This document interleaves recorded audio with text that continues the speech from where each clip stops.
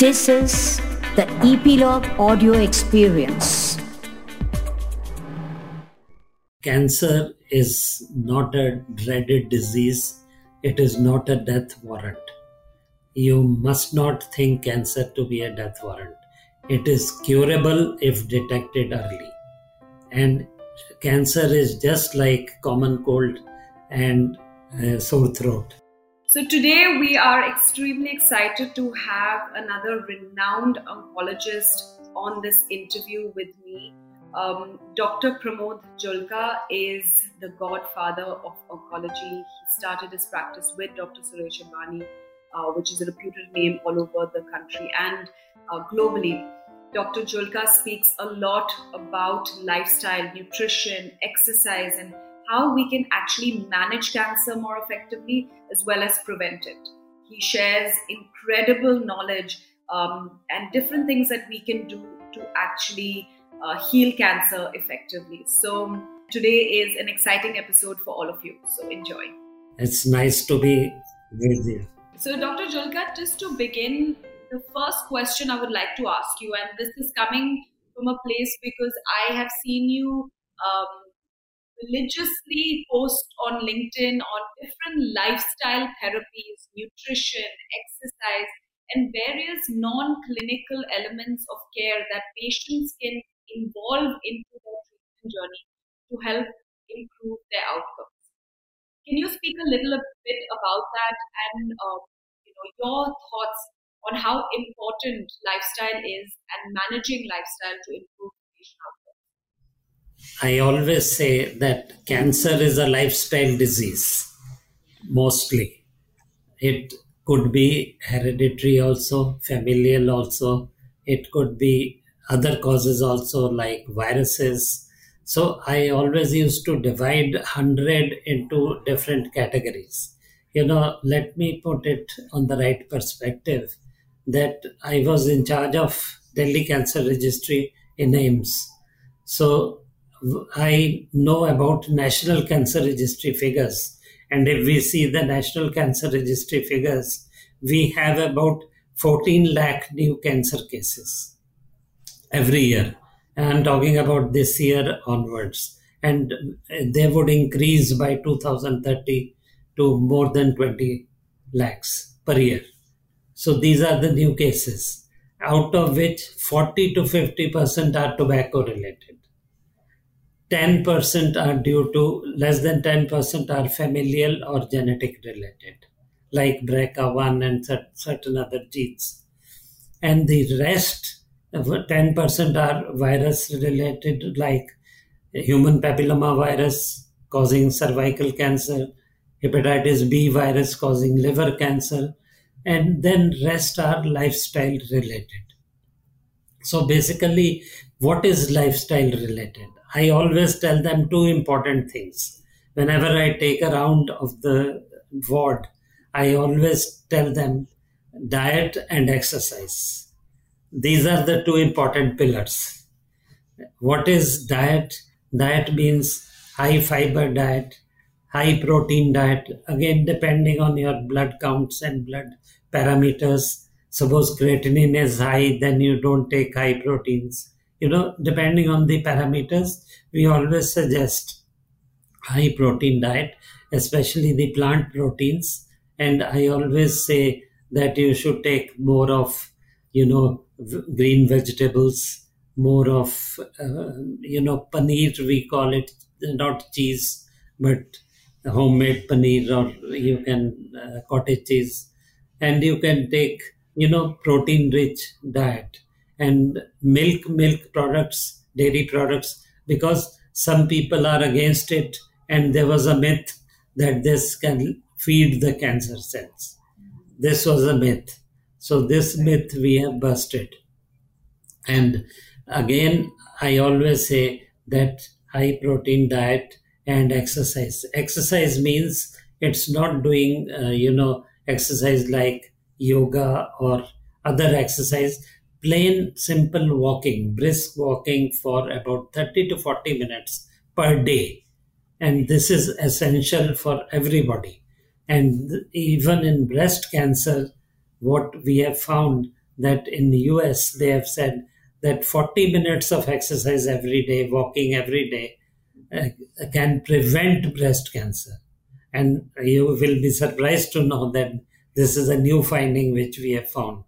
So, diet and exercise are very important. I always lay stress on these things, and I always tell them to take low fatty diet, avoid obesity, because breast and prostate cancer, you should avoid obesity. They are both hormone dependent cancers, and obesity can lead to cancer because more of the female hormones are produced from male hormones if the obesity is there. So, and female hormone is the culprit for breast cancer. And hormone dependent cancers are mainly breast and prostate, and there are other hormone dependent cancers also, but majority of them, breast cancer is the commonest in females all around the globe and in India also, in especially in urban cities. In rural areas, cancer of the uterine cervix is common in females. As far as males are concerned, lung cancer is the commonest, and then comes, even in males we have breast cancer. That is 1% of all the cancers.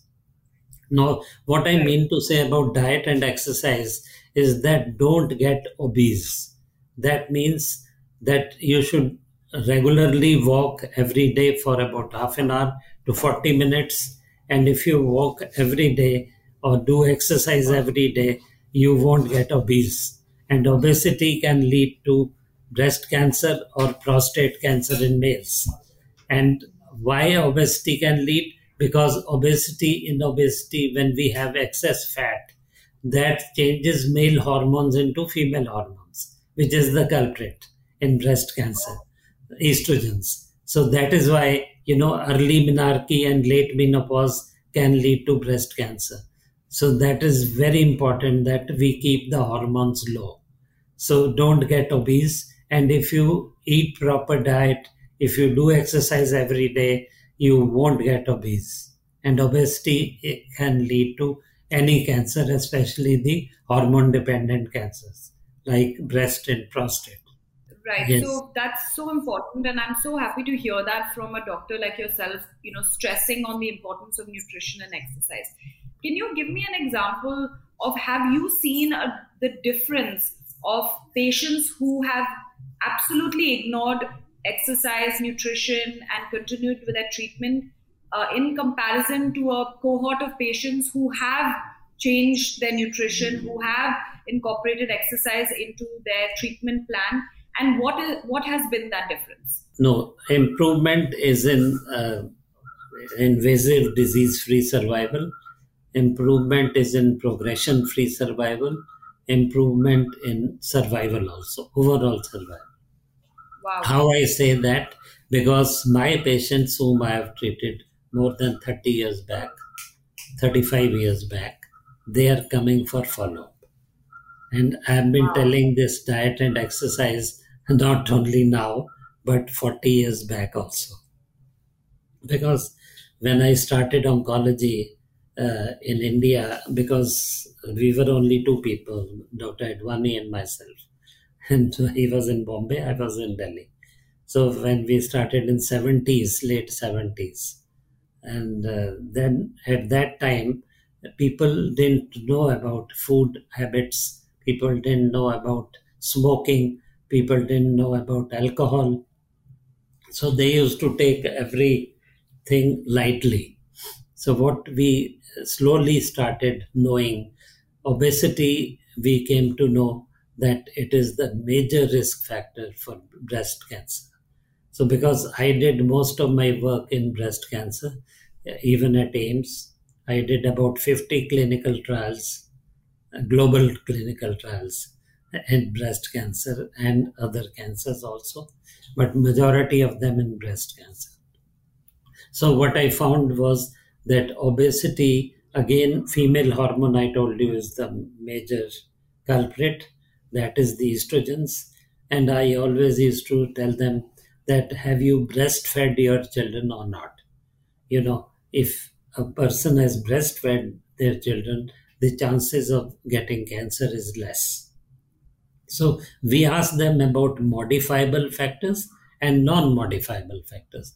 Non-modifiable is that if you are a female, you are prone to get breast cancer more. Even males also get it. Males get 1% of all females. So that is the incidence. And again, non-modifiable is early menarche and late menopause. If you are exposed to female hormone more of the time, then your chances of getting breast cancer are high. Modifiable risk factors are tobacco, alcohol. All these are modifiable risk factors which you can avoid. So these things, and exercise is a modifiable risk factor. So I always say that do exercise daily. So No, that's these great. are basically the risk factors which I used to tell about breast cancer. Okay. So, Dr. Julka, you're speaking a lot about nutrition and exercise and how important it is. Tell me something about the mental health of a cancer patient and their family members. Nowadays, we have psycho-oncology. We Yes. didn't have psycho-oncology earlier. Earlier, psycho-oncology was done by us. I have been doing psycho-oncology a lot. I tell them that cancer is not a dreaded disease. It is not a death warrant. You must not think cancer to be a death warrant. It is curable if detected early. And cancer is just like common cold and sore throat. I always give them, these are just examples I give them. You have cough, you have pneumonia, you have other diseases. It is just like other diseases as chronic disease. And Right. we have seen to it that we have made cancer a chronic disease. Yeah. How we have made? We are doing molecular profiling of each and every patient, whosoever can afford. And I generally get my molecular profiling of my patients done from US, that is Foundation One lab, and that is the only FDA approved lab. And I get complete molecular profile. And according to molecular profile, I'll give you an example. Lung cancer, earlier stage 4 lung cancer, when it had spread, you know, we used to say the median survival is 6 months to 8 months. Now people have gone up to 5 years. Can you believe it? More than 5 years. Why? Because of targeted therapies. So we do the mutational profile, molecular profiling. If there are EGFR mutation, we give them one drug. If there is ALK fusion, we give them another drug. So according to gene fusions, we give them drugs. So Right. we keep on giving them the simple tablets, and they take the tablets. One patient had ROS fusion. I gave him tablet for 3 years. He was disease free. After 3 years, disease came back, and then gave another targeted therapy. Again, did the molecular profiling, and again found another gene which was mutated, and then gave another medicine. Again, 3 years he lived. And then afterwards, once he got recurrence, then I gave chemotherapy. So I avoided chemotherapy for 5 to 6 years. So you can imagine nowadays where we have landed to. Thanks to the genomics, thanks to the transcriptomics. Genomics, I mean genomic profiling we do, and transcriptomics means RNA profiling, DNA, RNA, proteins. All these we see in the patient. Whichever is aberrant, whichever is mutated, means bad, and we try to correct it. That is called sequencing technology, and gene sequencing has made a lot of difference. And since I was interested in molecular oncology for 20, 30 years back, I delivered a first lecture on immuno-oncology in 1979. You can imagine that time nobody knew about that it is Yes. going to come in a big way. And now my center is the immuno-oncology center for all South Delhi. I do maximum immunotherapies, and immunotherapy I explain to the lay people like that we stimulate your own immune mechanism to kill the cancer cell. How do we stimulate? We give them drugs, and these drugs, what do? They remove the brakes on the tumor cell and then accelerate the T cell. Lymphocytes, we have T and B lymphocytes, and T lymphocytes are the ones which kill the tumor cells. So we have brakes on the T sites, lymphocytes. If we don't have the brakes, they would kill us. They would try to do autoimmune disease, that is called autoimmune disease. They will try to kill the normal cells. So what we do, we remove the brakes by giving these drugs and push on the accelerator. So the like cars, we remove the brakes and push on the accelerator, and these T cells are accelerated and they go and kill the cancer cells. So we tell them that immunotherapy works in this way. And how do we accelerate the T cells? We accelerate the T cells by giving various drugs, which are, nivolumab monoclonal antibodies, nivolumab, pembrolizumab, itolizumab. There are different drugs. So we give them. And now comes the importance of diet in immunotherapy. Yes, I was actually just about to ask you that, Dr. Julka, that there is so much evidence supporting also, the gut microbiome and. I was coming to that. Yes, I was coming to that. Yes, gut microbiome is coming to be a major, thrust area in immuno-oncology, because we find that, there is metagenome sequencing. Metagenome sequencing means that we are sequencing the microbial flora of the intestine, the gut microbiome, we call it. And in the gut microbiome also, we have two types of, gut bacteria. One bacteria are good bacteria, one bacteria are bad bacteria. So we try to accelerate the good bacteria and remove the bad bacteria. And in this, antibiotics also play a vital role. So if the gut microbiome has good bacteria, which can support the immune mechanism, and they also accelerate the T cells, and the T cells go and kill the tumor, which is immunotherapy. So immunotherapy is helped by gut microbiome also. I just want to tell that in gut microbiome also sequencing is done. People are doing fecal transplants. Yes. That these are also being done so that we give good bacteria to the cancer patient and take out the bad bacteria from them. And how good bacteria help? They help in the form that they will make immunotherapy easier. And if we give antibiotics with immunotherapy, it doesn't work as well. So antibiotics should be avoided during immunotherapy, and steroids should be avoided because they are hampering the effect of immunotherapy. So that is why gut microbiome is very important. If anybody has gut infection, we must clear the infection first and then go in for the immunotherapy.